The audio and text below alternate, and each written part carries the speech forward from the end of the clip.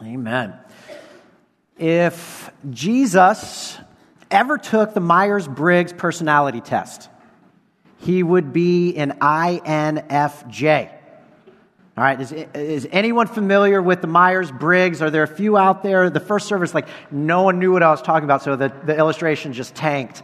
But if you're familiar with the Myers-Briggs, it's this introspective self-report questionnaire that really aims at determining someone's personality type based on how you respond to a variety of questions. And consistently, psychologists and just experts across the intraweb suggest that Jesus is an INFJ. Now, what that means, for anyone that cares, is it actually happens to be the rarest of all personalities according to the Myers-Briggs scale. Only 1% of the American population actually has that type of personality. It's often described as visionaries oriented toward contemplation. So that makes sense. I could see Jesus kind of falling under that. Now, it also is a personality that's shared by Mahatma Gandhi, and that kind of makes sense. But get this, interesting enough, it's also shared with Adolf Hitler and Osama bin Laden. I'm usually an ENFP, a personality described as quirky and verbally fluid people persons. And it's a personality shared with Mark Twain, Walt Disney, Ellen DeGeneres, but also Fidel Castro and Hugo Chavez. All right, and what about, so ENFP is a personality that is JFK, Donald Trump, Malcolm X, and Al Capone, right? Otherwise known as Scarface. And the INTJs out there, Isaac Newton, Arnold Schwarzenegger, Elon Musk, but also Vladimir Lenin and Ted Kaczynski, the Unabomber. All right, listen, I could keep going.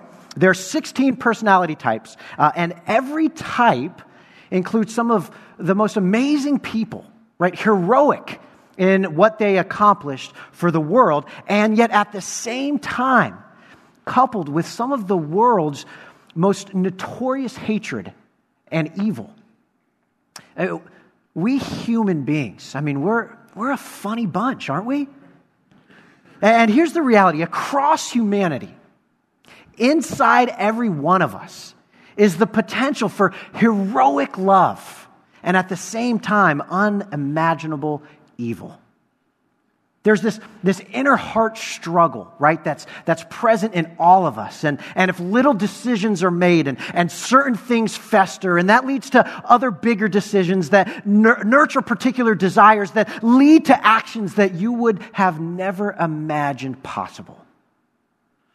This week, we're tackling the question, why are Christians hypocrites? And notice the question isn't, are Christians hypocrites? The question is, why are they? The question assumes it. There's an article not too long ago in the Huffington Post, and the title was, Exposing America's Biggest Hypocrites, Evangelical Christians. And the article goes on to just simply say how Christians don't practice what they preach. And it's no doubt that this topic is one of the darkest clouds that hangs over Christianity in the church. Brennan Manning, who's the author of the Ragamuffin Gospel, he said this, the single greatest cause of atheism in the world today is Christians who acknowledge Jesus with their lips and walk out the door and deny him by their lifestyle. That is what an unbelieving world simply finds unbelievable.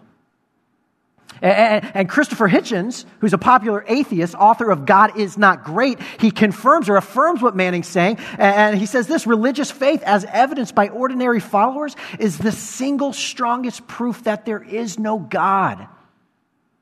See, tragically, so many people who oppose Christianity and who are disenfranchised with the church do so against this backdrop of personal disappointment with Christians and the church.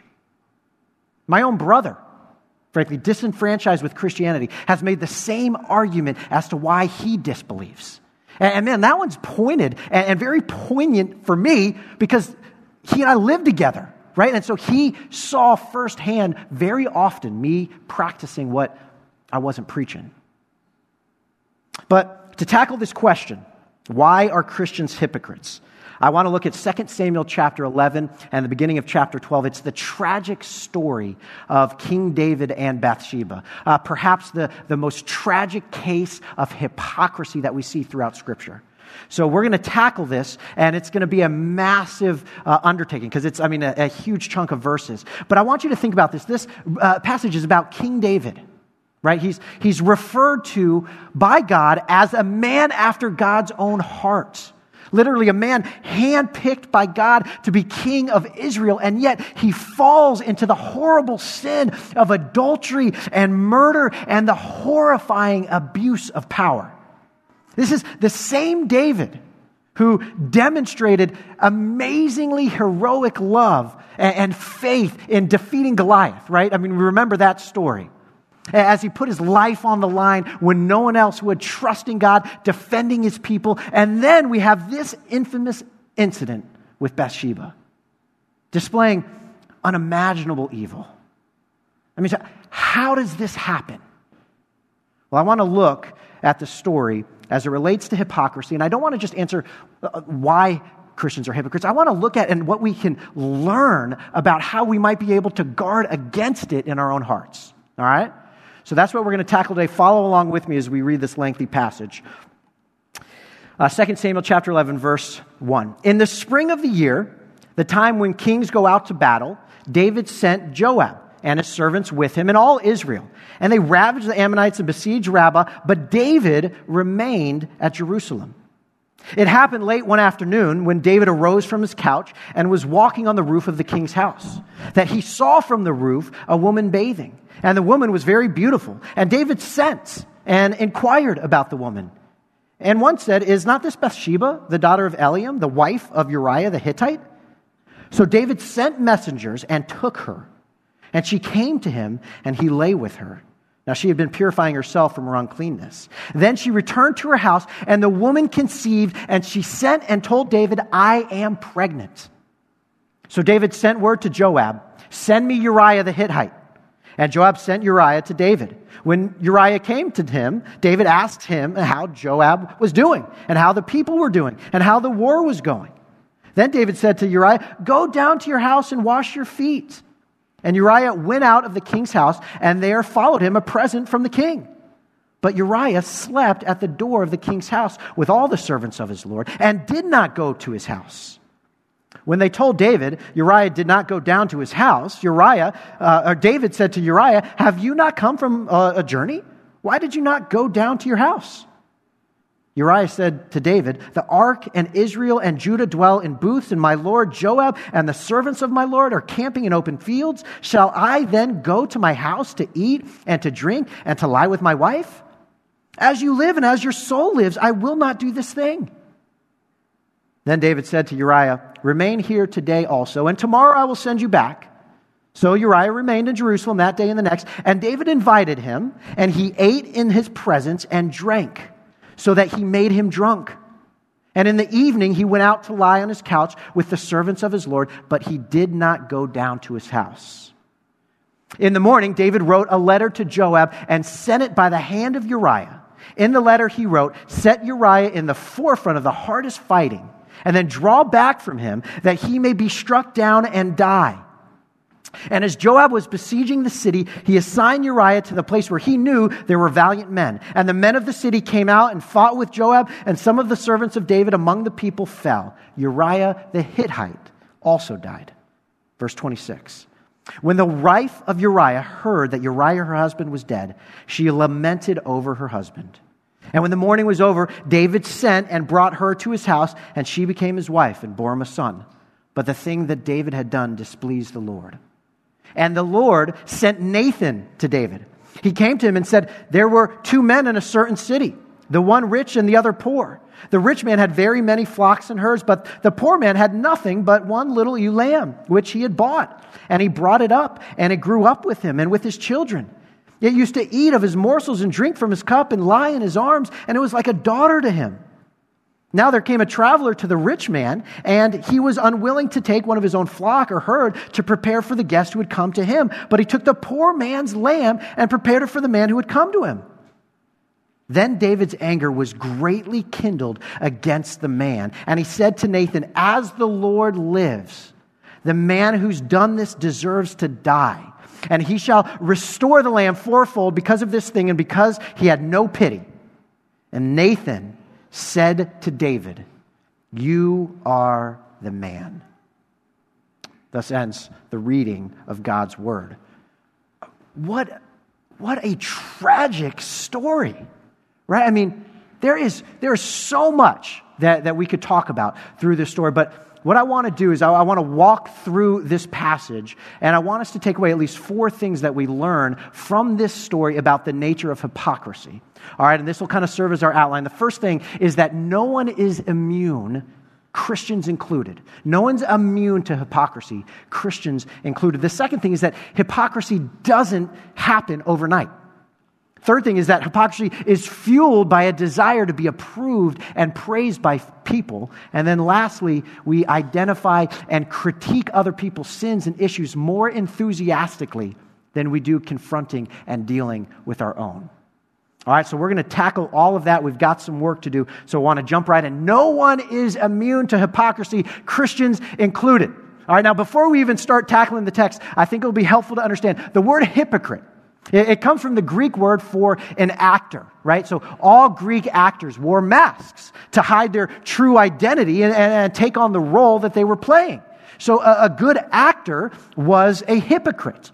But in time, that word has come to describe something a little bit different, right? A hypocrite now describes, as it's defined, a person who puts a false appearance on of virtue or religion. Or a person who acts in contradiction to his or her stated beliefs or feelings. And see, the reality is that hypocrisy is a humanity issue. Right? No one is immune to hypocrisy, and that includes Christians. And the reason is because the human heart is so inclined to wrap our identity, right, our sense of worth and meaning and value around so many different things, right? Those things that if you lost it, life would hardly be worth living. And we build our lives around these things. Things like success at work, our children, money, power. And yet none of those things were created to carry the weight of our ultimate identity. Right? Christ alone can carry that weight and is truly the only one and only source of our soul satisfaction that will ever allow your life to have all of its fullness and joy. But see, we lose sight of that. Right? As Christians, we lose sight of that. And I think with an honest evaluation of ourselves, we can agree that there's a great tendency in all of us to project a false appearance of virtue or a false appearance of a particular quality that we want to project. And contradiction in our thoughts and our actions from what we believe and feel. Right? Consciously and subconsciously, we put forward a better image of ourselves than what really exists so that we can maintain the identity that we're so desperately clinging to. Projecting confidence, strength, spiritual, emotional health, and wholeness, while inwardly we're filled with self-doubt and anxiety and self-pity, and we're holding on to grudges and bitterness. See, the outward appearance of our character and the inner reality of our heart is not as aligned as often as we'd like to admit. Now, obviously, our passage this morning is dealing with the horrific display of sin and hypocrisy. But please hear this. No one in this room is immune to what happened to David. Right? No one is immune to the potential of this kind of moral collapse. I mean, right, we've all heard the stories of high-profile pastors losing ministries and families because of public moral failure. I mean, there is potential for anyone to do what David did and worse. I mean, listen, this is King David.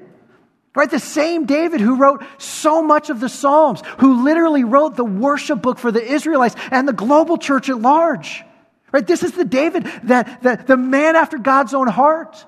That in 1 Samuel chapter 16, verse 7, when Samuel went to Jesse's house to anoint David as future king, the Lord reminded Samuel, do not look on his appearance or on the height of his stature. I guess he was shorter, it's encouraging to me.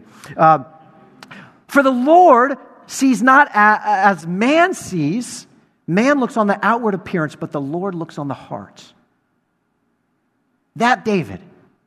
And yet we see the most tragic collapse recorded in Scripture. Now, it's not the only collapse recorded in Scripture. Far from it. In fact, if you go through the Bible, every figure in the Bible other than Jesus, and you read how they messed it up. Right? I mean, Adam and Eve and Cain and Abraham and Jacob and Moses and Paul and Peter. And then you look at church history and the list continues. I had one commentator make this point, that hypocrisy and faithfulness are not mutually exclusive. Hypocrisy and faithfulness always go together because there's not a person who's not a hypocrite unless you're Jesus.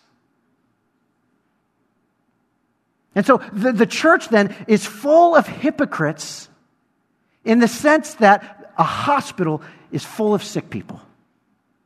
Right? As Jesus told us, those who are well need no need of a physician, but those who are sick. I came not to call the righteous, but sinners. And listen, although with Jesus' life, death, and resurrection, all those who cry out to Him in faith and belief and for the forgiveness of their sin and salvation are completely forgiven. All sins, past, present, future, forgiven, washed clean. You're brought in as a child of God, loved by Him. And yet, this side of glory, this side of when Christ returns, we still fight against the tendency towards wickedness.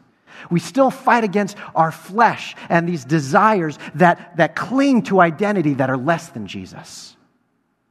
So no one is immune to hypocrisy, and that includes Christians. Now this leads us to the second thing that we learn, and that's hypocrisy doesn't happen overnight. Okay, in other words, sin has a progressive nature. Right? You just don't get out of bed and commit adultery and kill someone. Right? It just doesn't happen overnight. It starts with hundreds and thousands of smaller decisions, seemingly unrelated decisions, smaller temptations. And as I mentioned earlier, those little decisions are made and then certain things fester, and that leads to other bigger decisions that nurture particular desires that lead to actions that you would have never imagined possible. And the sins accumulate, and the conscience gets hardened, and there's calluses that form on your soul, and that even murder and adultery don't seem like that big of a deal anymore.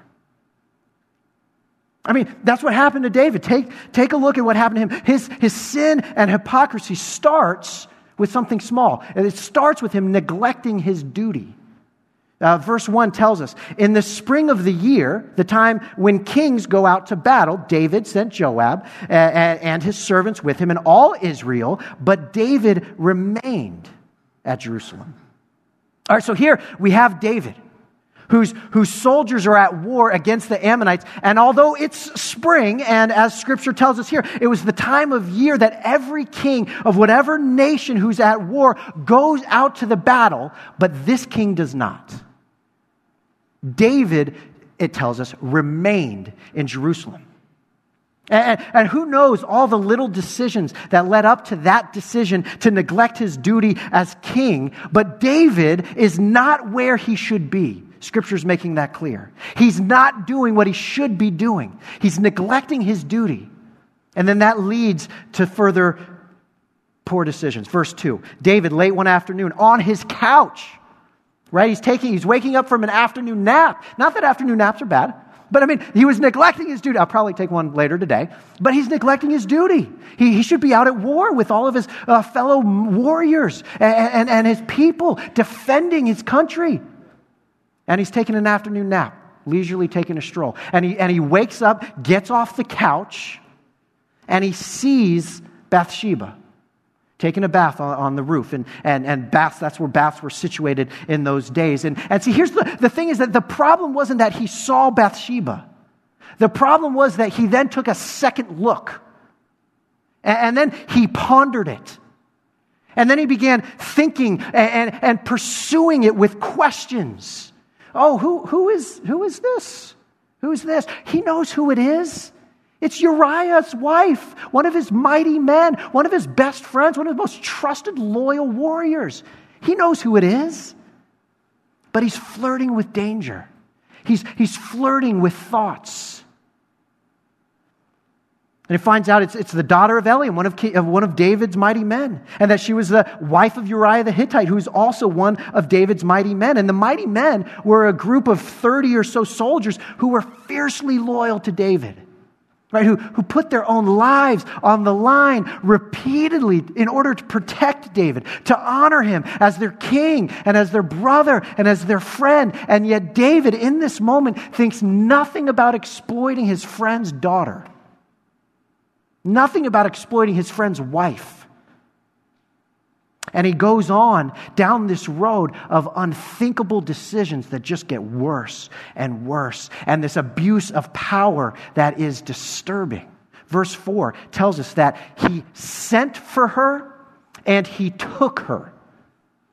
As one commentator observed, those are acts of aggression. Those are acts of force. Those are acts seemingly against the will. This is not a consensual thing.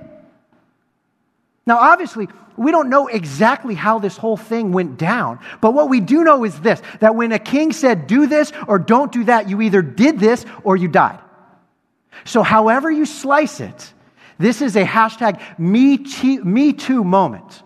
However you break it down, and it's King David. But you see how his heart has been calloused. From incremental, smaller decisions, seemingly unrelated decisions, to sin, to neglect his duty, to indulge in just a little bit of lust, to abuse just a little bit of power and build it up, and now adultery, which leads to murder, no big deal. See, sin has a progressive nature. Hypocrisy like this does not happen overnight. And listen, if it can happen to the man who gave us the Psalms, do we really think for even a second that it couldn't happen to one of us? Hear this, church. Listen, we must do everything we can to guard our hearts against this. As one Puritan, John Owen, said, always be killing sin or sin will be killing you. So a little glance, kill it. Right? Just holding a little grudge or bitterness, kill it. But yet we think, it's just a glance, it's a grudge, it's harmless, right? Listen, a glance and a grudge, as I've heard it described, are gateway sins of the heart. And I think that's why Jesus was so serious on the Sermon on the Mount in Matthew chapter 5 when he says, look, if you're lusting for someone in your own heart, you're an adulterer. If you're hateful towards someone in your own heart, you're a murderer. See, Jesus wants something far deeper than an outward veneer of righteousness. He wants our hearts. Listen to this quote by Pastor Scott Sauls. That part of us that think it's harmless to flirt with lust or gossip or greed, or selfish ambition, or anger, as long as we don't get into bed with it. That part of us that thinks it's harmless, we're fooling ourselves.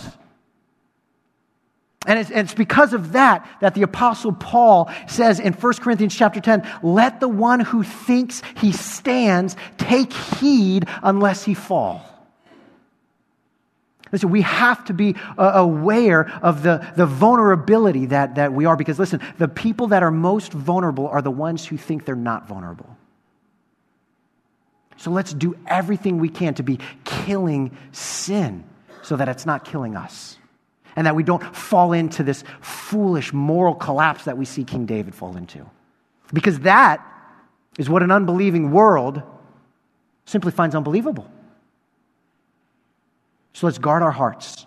And that moves us to the third observation that we make about hypocrisy. And that's hypocrisy is fueled by a desire to be approved and praised by people.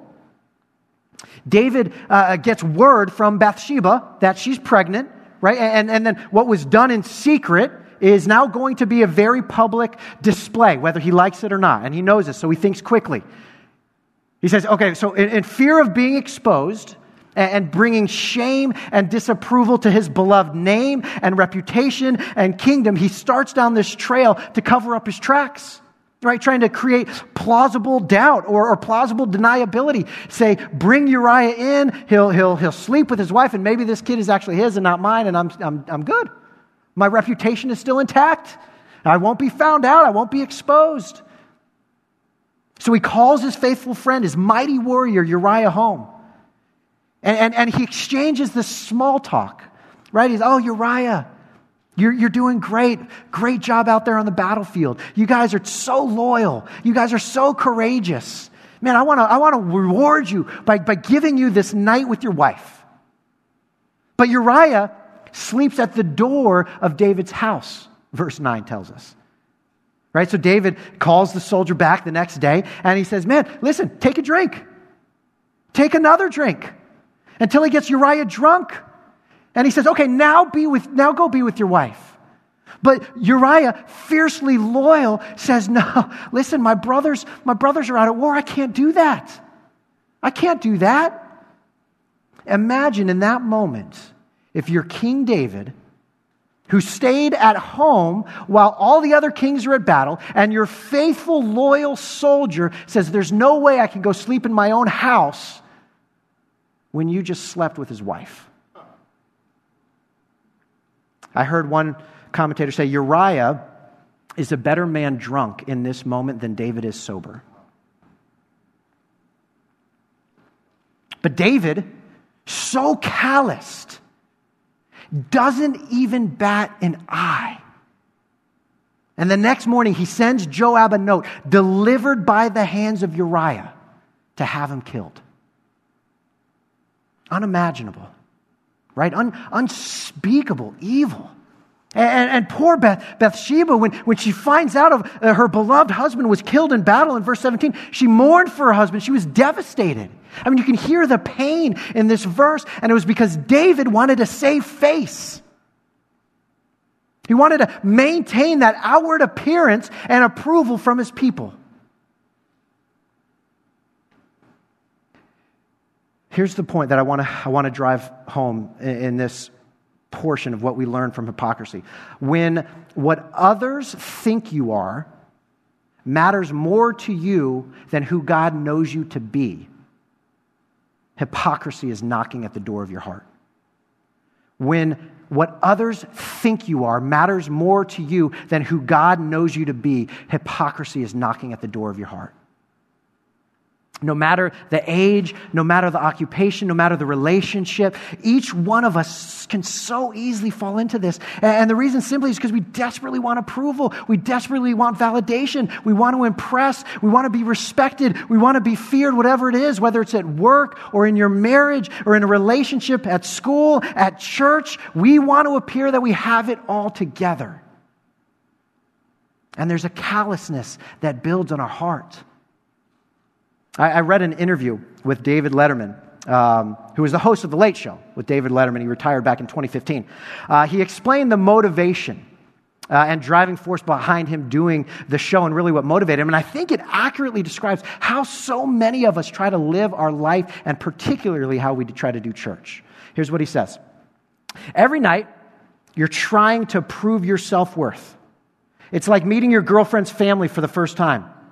You want to be the absolute best, wittiest, smartest, most charming, best-smelling version of yourself.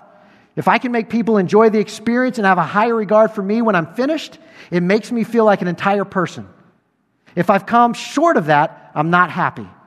How things go for me every night is how I feel about myself for the next 24 hours. Because I'm not playing a character. I'm trying to give you the best version of myself. I think that's what Winston was communicating earlier today. Listen, we live our Christian life, our church life, always just trying to give people the best version of yourself. Now listen, don't misunderstand me. I'm not saying that it's wrong to try and give your best and do your best in everything. You absolutely should. But the question is, are you more concerned about the outward appearance of who others think you are or who God knows you to be? Listen, God knows the deepest fibers of your heart. There's nothing that you're hiding from Him. Yet we wear a mask.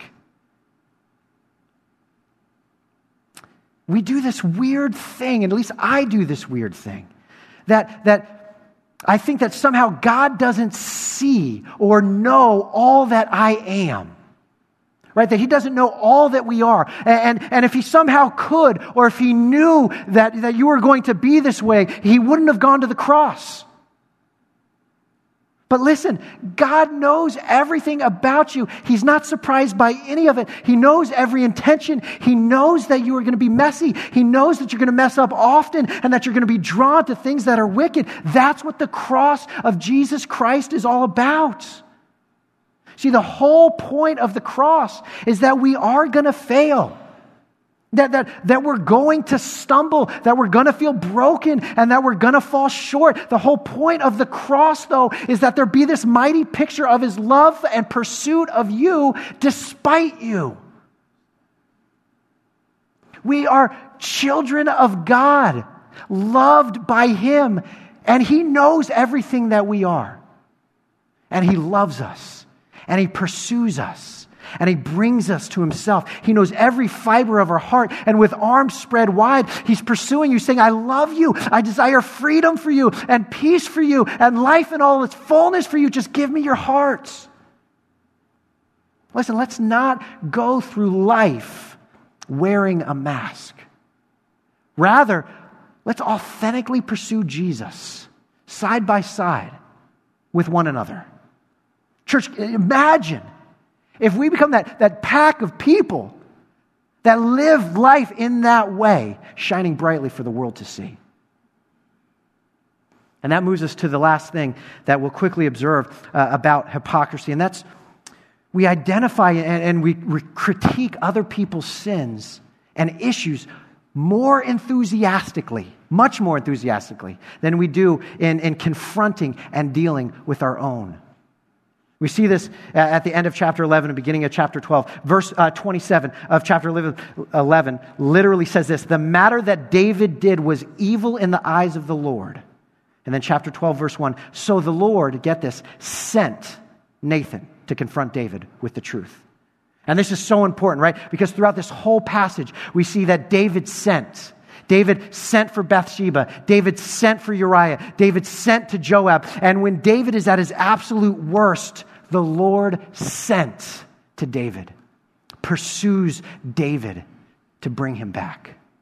And Nathan astutely tells a story of a rich man who had everything. And he took advantage of a poor man, stealing and taking from him this little lamb, all that the poor man had to his name. And David, after hearing the story, was infuriated, utterly appalled. And he condemns the man, saying he deserves death for such heinous behavior.